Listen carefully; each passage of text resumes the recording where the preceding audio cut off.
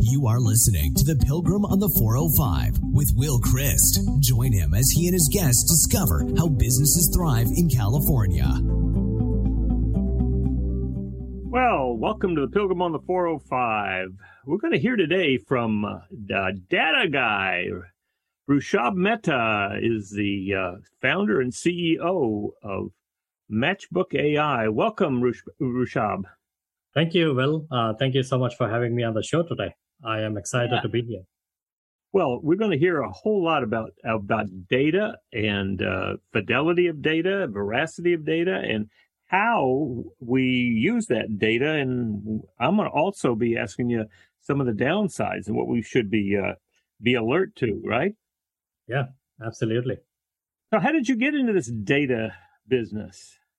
So I started as a chemical engineer, of all things. I used to be a chemical engineer, but quickly realized my passion was computers. And even within that, it was all about data.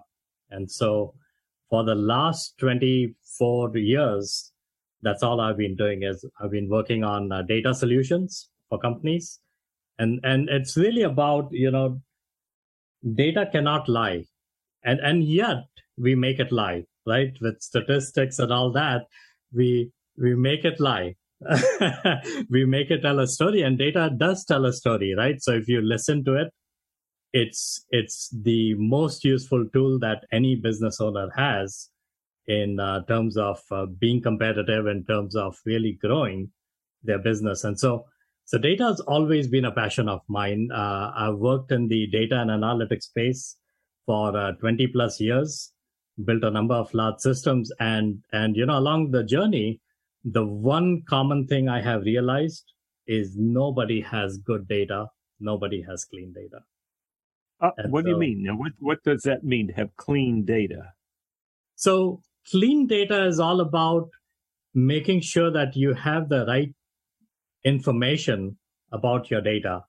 For example, I'll give you some great examples. Like if you're dealing with some vendors, and you're buying products from these vendors, oftentimes you need to know a lot of information about these vendors to make informed decisions. So, for example, if you're relying on a vendor for critical components in your supply chain, and you don't know that the vendor is going through a financial crisis, right? They're not able to make payments to their vendors on time and all, which is all leading indicators that there might be a disruption to your supply chain. Right. So there is one example of you not having good data. But there's many other examples of bad data, right? For example, you get a list of customers or prospects and you have incomplete information about them. You have missing names, you have missing addresses, missing email addresses. You're trying to profile your customers and you don't have the right gender information. It's not clean in many ways. And sometimes, different systems will give you data in different ways. So, for example, if you think about a simple attribute about a person like gender, you would expect there to be two distinct values or maybe three distinct values, right? But I've gone to customer databases and I've seen values ranging from MF, male, female, 0, 1, null, unknown, every different version of this. And the challenge that comes out of that is you end up with not having the information in a way that you can make decisions on. Right? And so those are examples of bad data, and that's just a few. Well, so now, how do you help businesses with this? I mean, do you take their database and clean it up? What do you do? Yeah, so the unique thing that we discovered along the journey, and one thing that I discovered is you cannot just clean your data with what you have within the enterprise. You really need to go connect your data to external reference sources, which are by default mastered in many ways and clean, right? So by connecting your unclean data accurately to these reference data sets, you can start bringing in clean data. And not only start bringing in clean data, but you can also bring in data that you don't have within your organization. So, for example, if you're working with a supplier, you may know the supplier name, you may know the supplier address, you may know the tax ID, but you don't know the financial situation of the supplier, right? But a third-party data vendor might actually have that information, right? And so you want to bring that in. So that's precisely where we help our customers. So you have an encyclopedia of all the databases that are available. We are building that slowly but surely. There's probably over 200 to 300 different reference data providers that provide different types of data, different quality of data. And then, of course, there's all these government registries, different sources where you can go connect to that data. So that's something that we've been building within our platform so that we allow our customers to bring in the right information they need for their use cases. So how did Matchbook AI get started? It actually got started as a garage project, believe it or not. So I had designed something very similar for a customer, and it ended up that the customer didn't build it because it was going to be too expensive to build. And then fast forward a few months, I was getting bored, and I wanted to learn some new technologies. And I figured the best way to learn new technologies is to build something. Right? You can't really just build technologies with hello world applications. Right. And so I remembered that I had this solution that I designed and never got built. And I decided to take that on to build it. So I built it, and this is back in 2015. So I built it, typically my evenings and weekends trying to learn this new technologies along the way. And I ended up by the end of 2015 with a pretty solid application. Now, what did you build it in? Was it a coding platform? It was .NET. So I was finally learning .NET and C# and all those things. So use those technologies to build out this platform. And then at the end of 2015, I started showing it around to some of my data partners and customers, and suddenly started seeing interest in them wanting to buy it. And so that really led to me saying, okay, this is more than just a hobby project, and I need to think about that seriously. And then since then, we started working with customers. We started learning about more of the nuances of an enterprise, of a true enterprise, where it's not just about connecting one system to external sources, but it's connecting systems across your enterprise, all the different use cases that arise from that, and really morphed our platform over the last 5 years into something that is truly enterprise grade. So how big is the company now? How many people? So as of yesterday, 31 people in the company, and we are continuing to grow. We will probably be around 40 to 45 people by the end of this year, and growing. Yeah. Where do you want to be 5 years from now?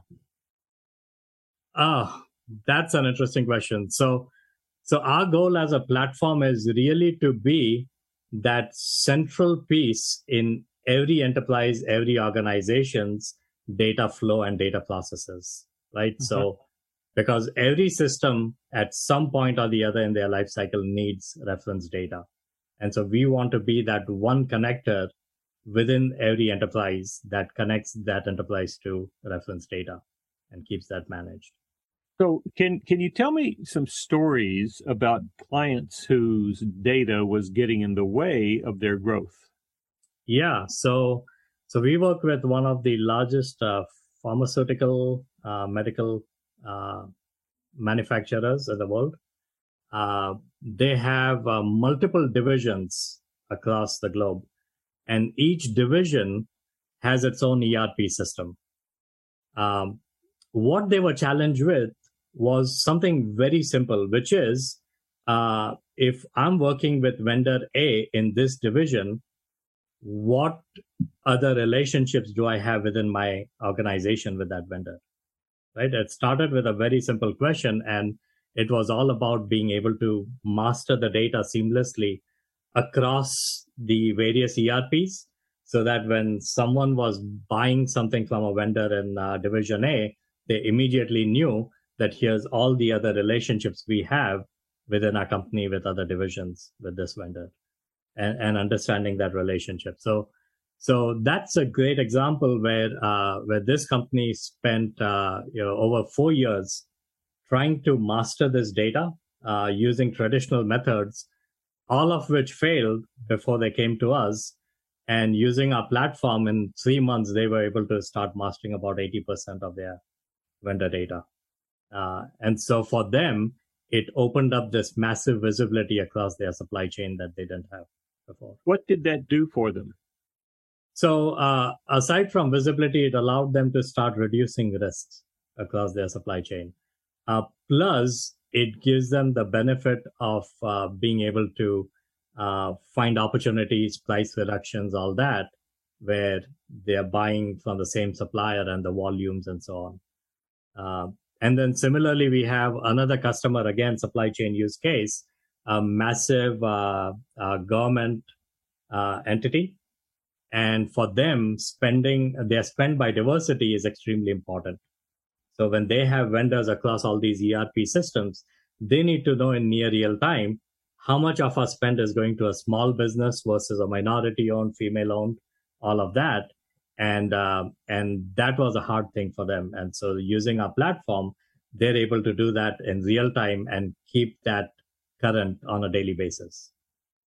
So they couldn't do it because their data was not clean, or because they didn't have a system for getting the reports, or what?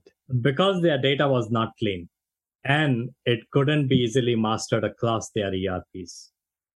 So what we have found is when you need to master your data across different systems within the enterprise, the best way to master that is to connect each and every system to a common reference source. And typically that common reference source is going to be a reference data source outside the organization. And that's precisely what our platform does. A company would, with a variety of systems, would connect all of those systems to one reference database outside, and that would come in and cleanse the data and master it. Synchronize it. It would master it because it's all coming from the same source. Correct. Right. So, and I'll give you a great example. So if you're working with Dell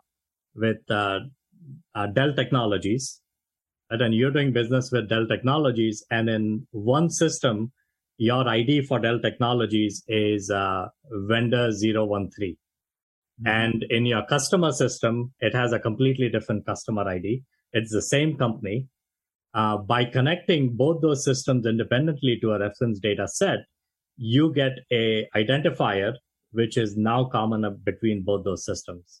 And so by then using that identifier, you're able to clearly master your data. All right. So here's a question for you. I company, and we'll use exactly the same one you had. So Dell Technologies, and one is in the sales, and the other is in procurement. We buy from it, and we also sell to them. And one system has a series of contacts that are associated with sales. Another has contacts in it associated with procurement. Right. All right. Now, are we going to put those together so we have one set of contacts for Dell? That depends on if you're mastering the company or you're mastering the people. Okay.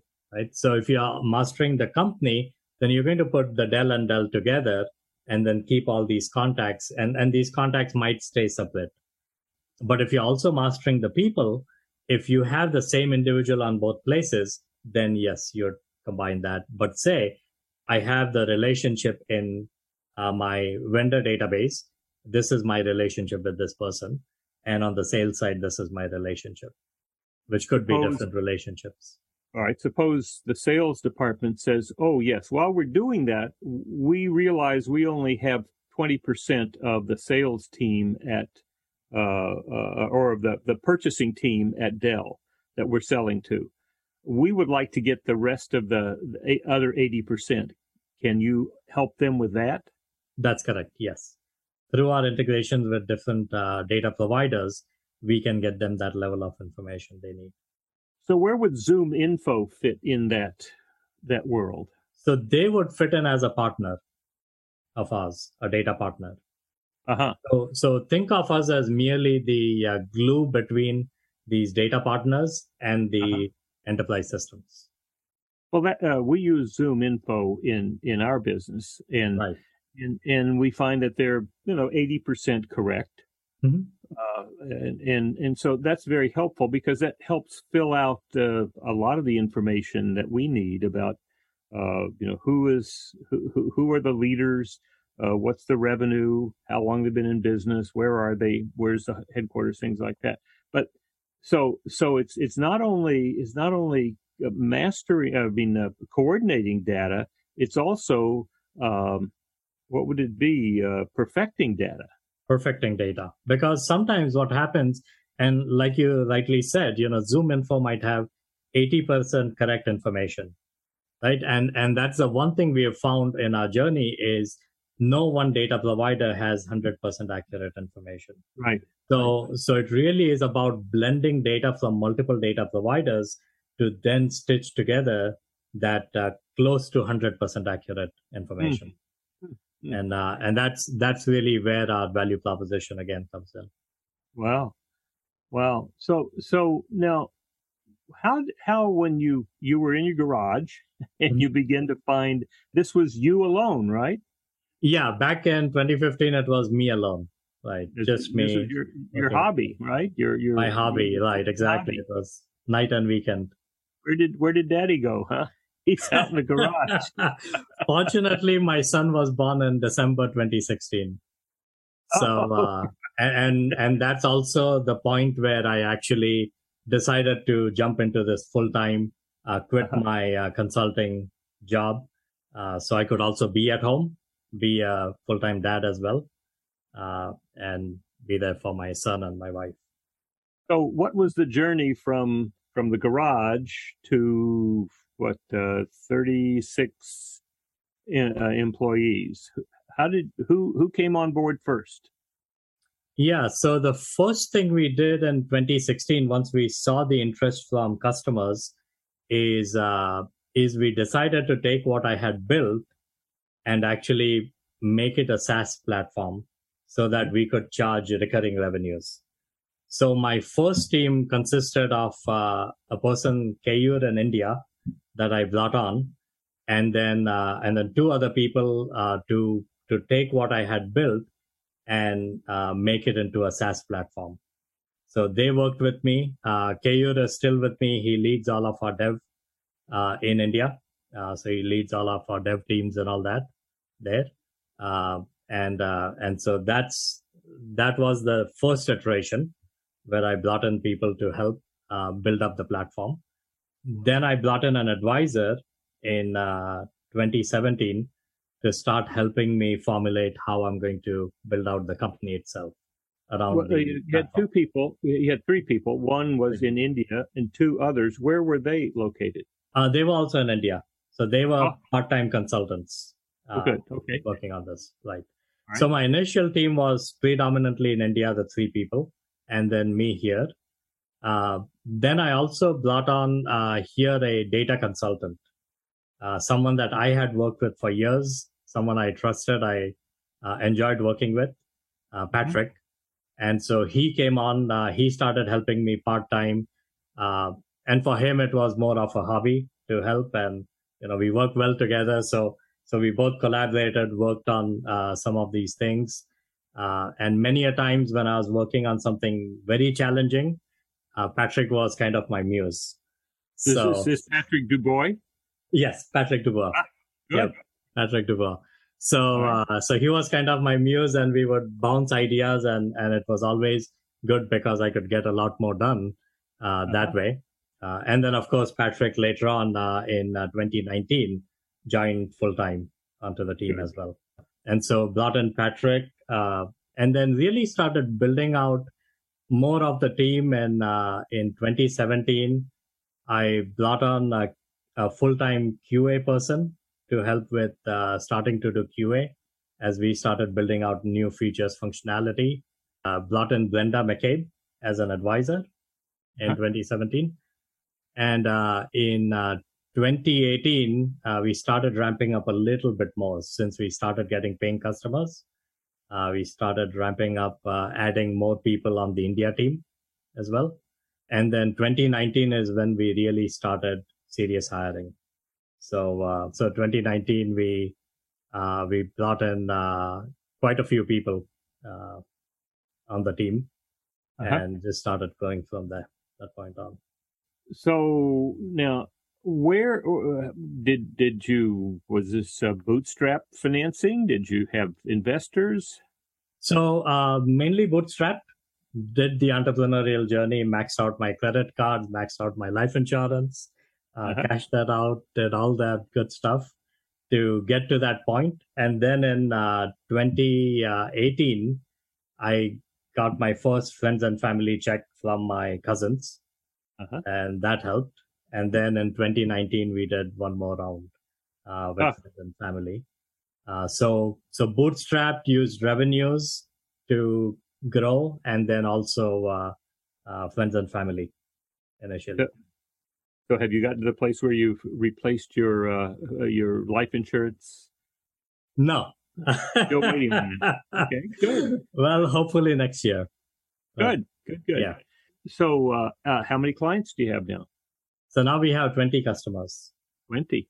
Yeah. And seven of the Fortune 50 at this point. Oh, good. Yeah. And this is a SaaS model. SaaS model. Yeah. Right. So it's a subscription, and I presume that your VP for customer success is out there beating the rounds to find people who have problems right now with their database, right? Yeah, we have. So we brought in a VP of sales recently, about 4 months back, Wes Billingsley. Okay. And so he brings with him a lot of enterprise sales experience, SaaS and all. Used to be in the early days of SAP and Ariba. And then since then, he's worked with a lot of startups. And, so brought him on, brought on a board member, Shankar Ram, recently. And we closed our funding round as well, our seed round. We just raised 1.3 million this year. Oh, good. As well. And that really helped us drive growth in people and then being able to grow out the business as well. It puts the money down for Wesley to come in and then pay for his seat, right? Right. Well, yes. But so that's good. Yeah. So yeah. Well, all right. So 20 clients. What are you predicting for the next 12 months? How many clients? So over the next 12 months, we'll have about 30 to 35 new clients. Which will put you close to 50. Right. Yeah. Good. Close to over 50. So we've been investing a lot in customer success. Dan's team's grown now to over 6 people. And he's still constantly interviewing and hiring on his team, as well as engineering. Because we know we have a high growth period coming up. We also have some really good partnerships with our data providers, including Dun & Bradstreet. And so we actually get a lot of customer referrals through them. So what is Dan's job in customer success? So Dan's job is to manage, one is all the pre-sales activities. So any technical pre-sales, architecture POCs, and then everything post-sales. So everything from customer onboarding, customer training, to customer success and support. So he's responsible for our NPS scores and making sure that customers are getting the benefit they need and what they signed up for. Safe to say that most of the initial 20 sales were you made? It was a combination of me, Dun & Bradstreet as well. And then, yeah. In the company, though, it was you. Yeah. I'm still as Wes puts it, I'm still the best salesperson Well, of course. But what you've done is you've delegated that to, and that's part of the growth is to get to a place where you can. You start off with in that garage, you had Right. every hat on your head, Absolutely. and then as you delegate, you begin taking those hats off and handing them to other people, right? Yeah, we did that even with engineering. So engineering is a great example. Brett Thompson, who came in as VP engineering, he's someone I've been wanting to hire for the last 2.5, 3 years. And ever since I started this into something more serious, I always knew that I would bring in Brett Thompson. He is me, only much smarter. And so those are the kind of people I want. So brought him in, and he's completely taken over engineering to the extent that he doesn't even let me get into it anymore. He's like, you go find me the money and the people, and right. I will deliver on the platform and your vision. So now, does that mean that you love bringing in the money, working with the team? Are these things that you love? Yeah, I do. So well, I was never good at bringing in the money. I was never good at asking people for money.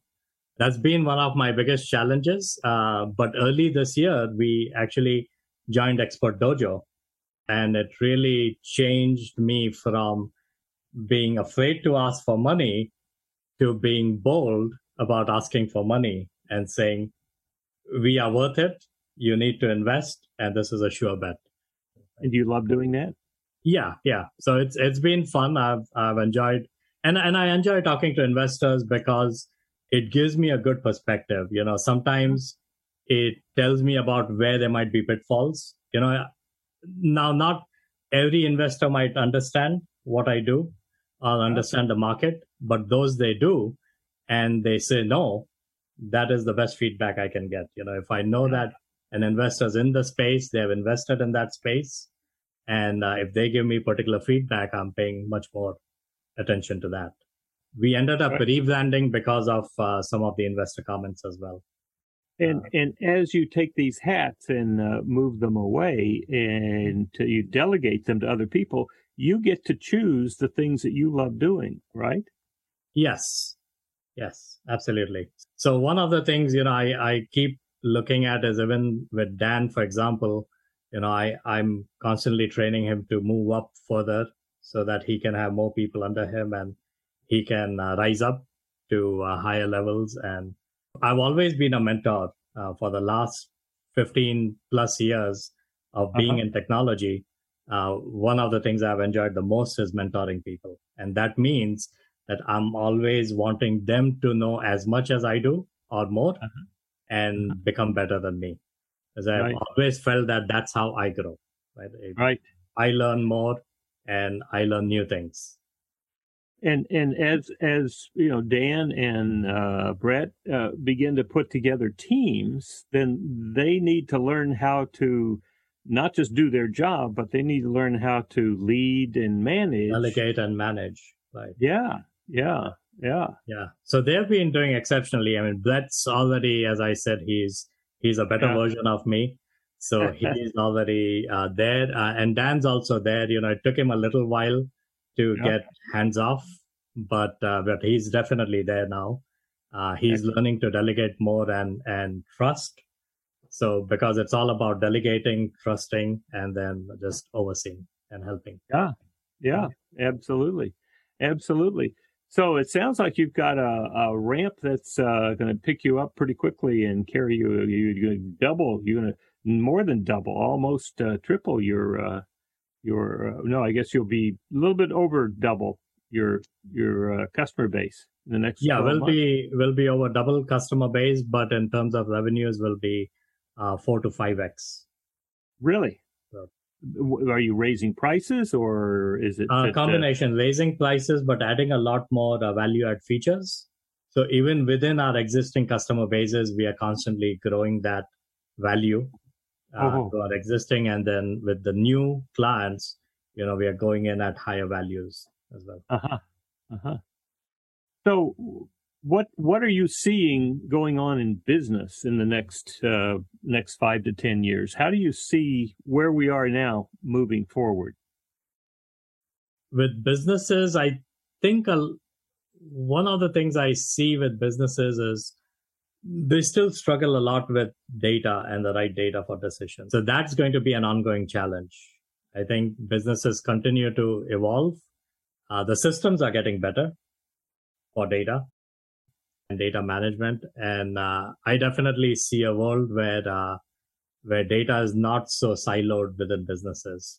From my own perspective, what we are looking at is a world where data is well managed, well kept, and accessible across the enterprise without it being siloed in multiple systems, simplifying IT and simplifying systems, which make business owners be able to focus on business versus IT. Uh-huh. Are companies concerned about the security of their data? Absolutely. So we are working with some of the largest companies in the world.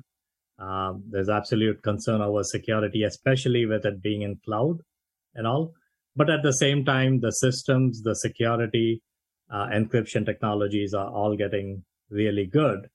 And one thing we've been very careful about is right from the ground up, we've built security into the platform. Because we knew that at some point, as we start managing data for customers, that's going to come to the forefront. And then recently, we also brought in a CISO on our advisory board, Henry Ivy, to help guide us and make sure that our security procedures, processes for securing customer data is the best it can be.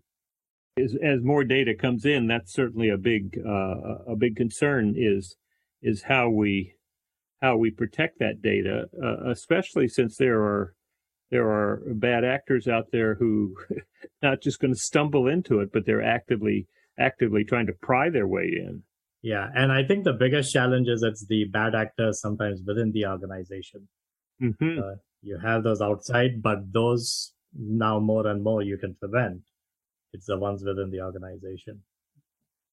Well, all right. So what are some of the struggles that you have? Your 2 a.m. concerns. You wake up 2 a.m. and you're worried about what's going on. And it could be your company, it could be the business world in general, but just what are the concerns that you have? Yeah, typically the concerns for my own business, it's about making sure that we are two things. One is that our existing customers are getting the value that they need, and making sure that that's across our company the top priority for everyone, whether they be customer success, engineering, or anywhere. But I think currently it's all about growth. So we've been hyper focused on growth right now, and that's the one thing that keeps me up, is making sure that we are doing all the right things, talking to the right people, and making the right moves in terms of hitting growth. All right. What else? What else are you concerned about? Besides that, I think it's we have a great team, which is phenomenal. I think the biggest challenge we are finding right now is there is a distinct lack of talent. The people that are good, they are finding jobs easily. So we are finding it hard. We interview people and suddenly they're gone. They've accepted another offer, things like that. So there's definitely a strong job market right there for individuals and talented people. So we find that a challenge. We've been looking, growing our customer success team, and it's taken us a long while. We made some offers before, and people ended up taking other offers. Why do you think? What do you think is going on that they're accepting somebody else's offer other than yours? I think it is a hot market. Yeah, people are getting multiple offers. Like everyone we talk to, they often get multiple offers. And we being a startup, we cannot pay $160,000 or $140,000, right? And salaries easily. Plus, we look for people that have a startup EQ. I think for us, it's very important that they have startup EQ and they understand how working at a startup is distinctly different from working at a 9-to-5 job within any other enterprise. It is different. Everyone on our team understands they have to wear multiple hats they have to pivot on a dime, and they like it. They're good with that. Well, let me try something out on you. This is something I've been thinking about. Now, you know that I'm an implementer for the entrepreneurial operating system, right? The book Traction is the how. That's how businesses get better. This is a system. So this is the how. And then we've just published a book called The EOS Life. And this is what I believe is the why. There are 5 things in the EOS life. You're only doing what you love doing, which is what you're doing by delegating things away. You only do what you love doing with people that you love, and you tell me you got a great team and you love being with them. You're making a great contribution, and you know it, right? You're getting feedback, a great contribution to the company, to clients, and maybe to the world, and being compensated appropriately. And then finally, you have plenty of time left over for your other passions. I'm wondering if when a company is talking to these employees that have left, right? 50% of the people are resigning. So I'm wondering if the company said, and this I'm asking you, if the company said, we want all of our employees to be living this kind of life, right? Yes, we want to be profitable, and yes, we want good products. At the same time, the third thing we want for sure is that everyone here will be living that life, only doing what they love doing with people they love, making a great contribution, getting compensated appropriately, and having plenty of time left over.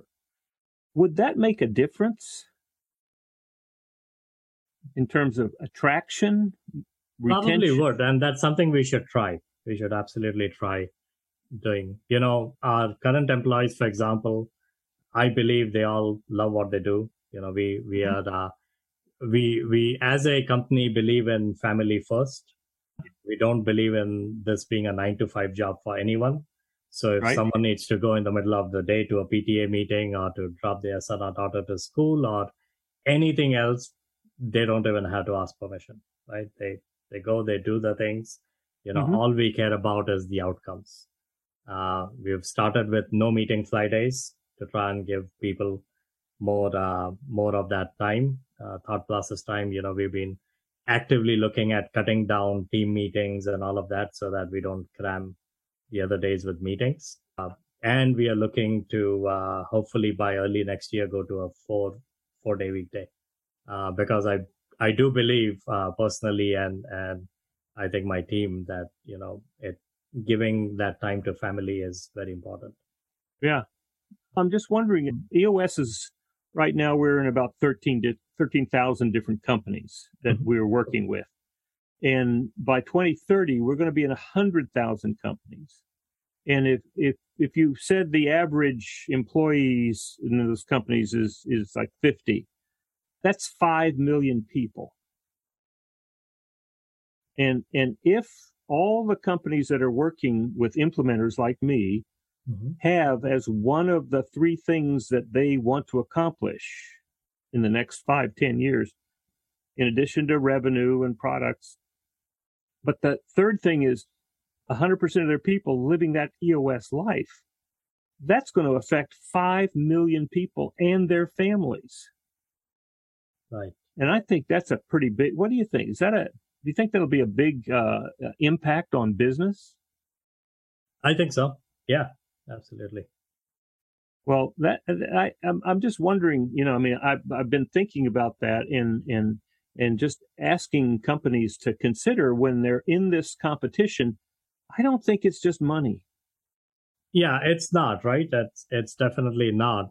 And yeah, absolutely. And I think also for us, it's finding those people that are passionate, that understand the vision of what we are doing and how we are changing the world, and just understanding, buying into that. Because that's the one thing, for people that are bought into that, it's beautiful working with them. I'm assuming that when you guys make it big, that given what I believe of you, my bet would be that you are going to share that great revenue with your people.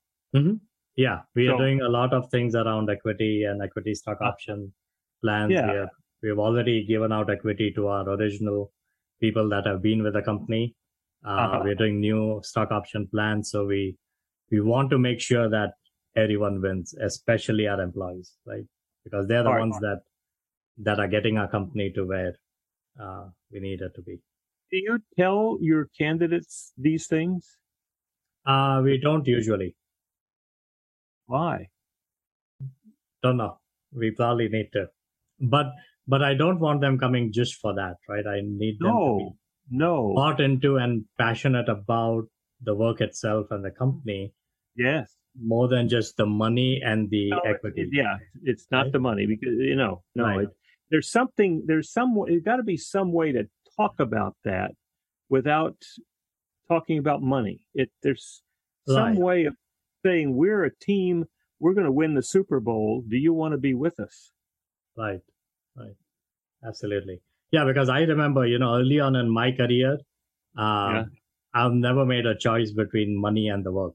The work to me always came first. If I was passionate about something, I did it. It didn't matter if I was making way less or not making money. I enjoyed doing it. Right. And I think it got me to where I am. Yeah.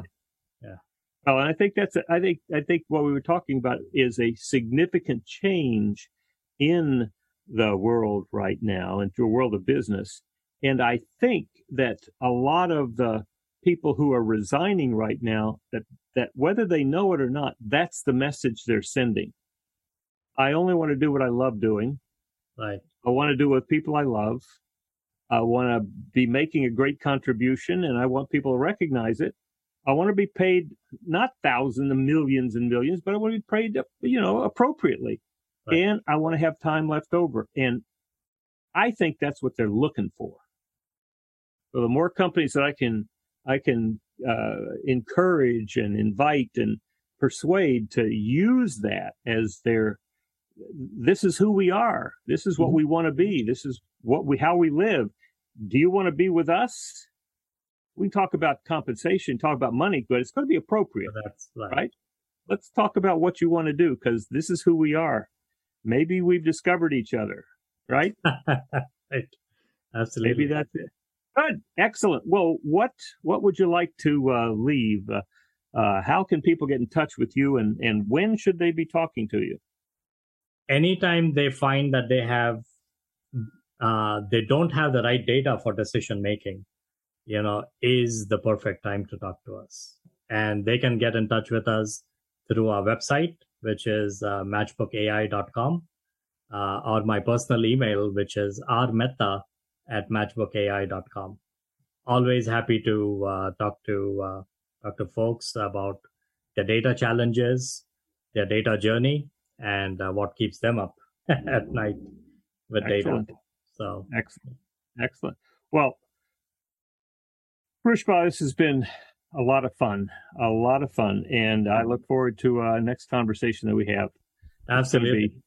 Well, this is just one more example of how businesses in California, even California, how we thrive here. Thank you so much, Will. You've been listening to The Pilgrim on the 405 with Will Christ.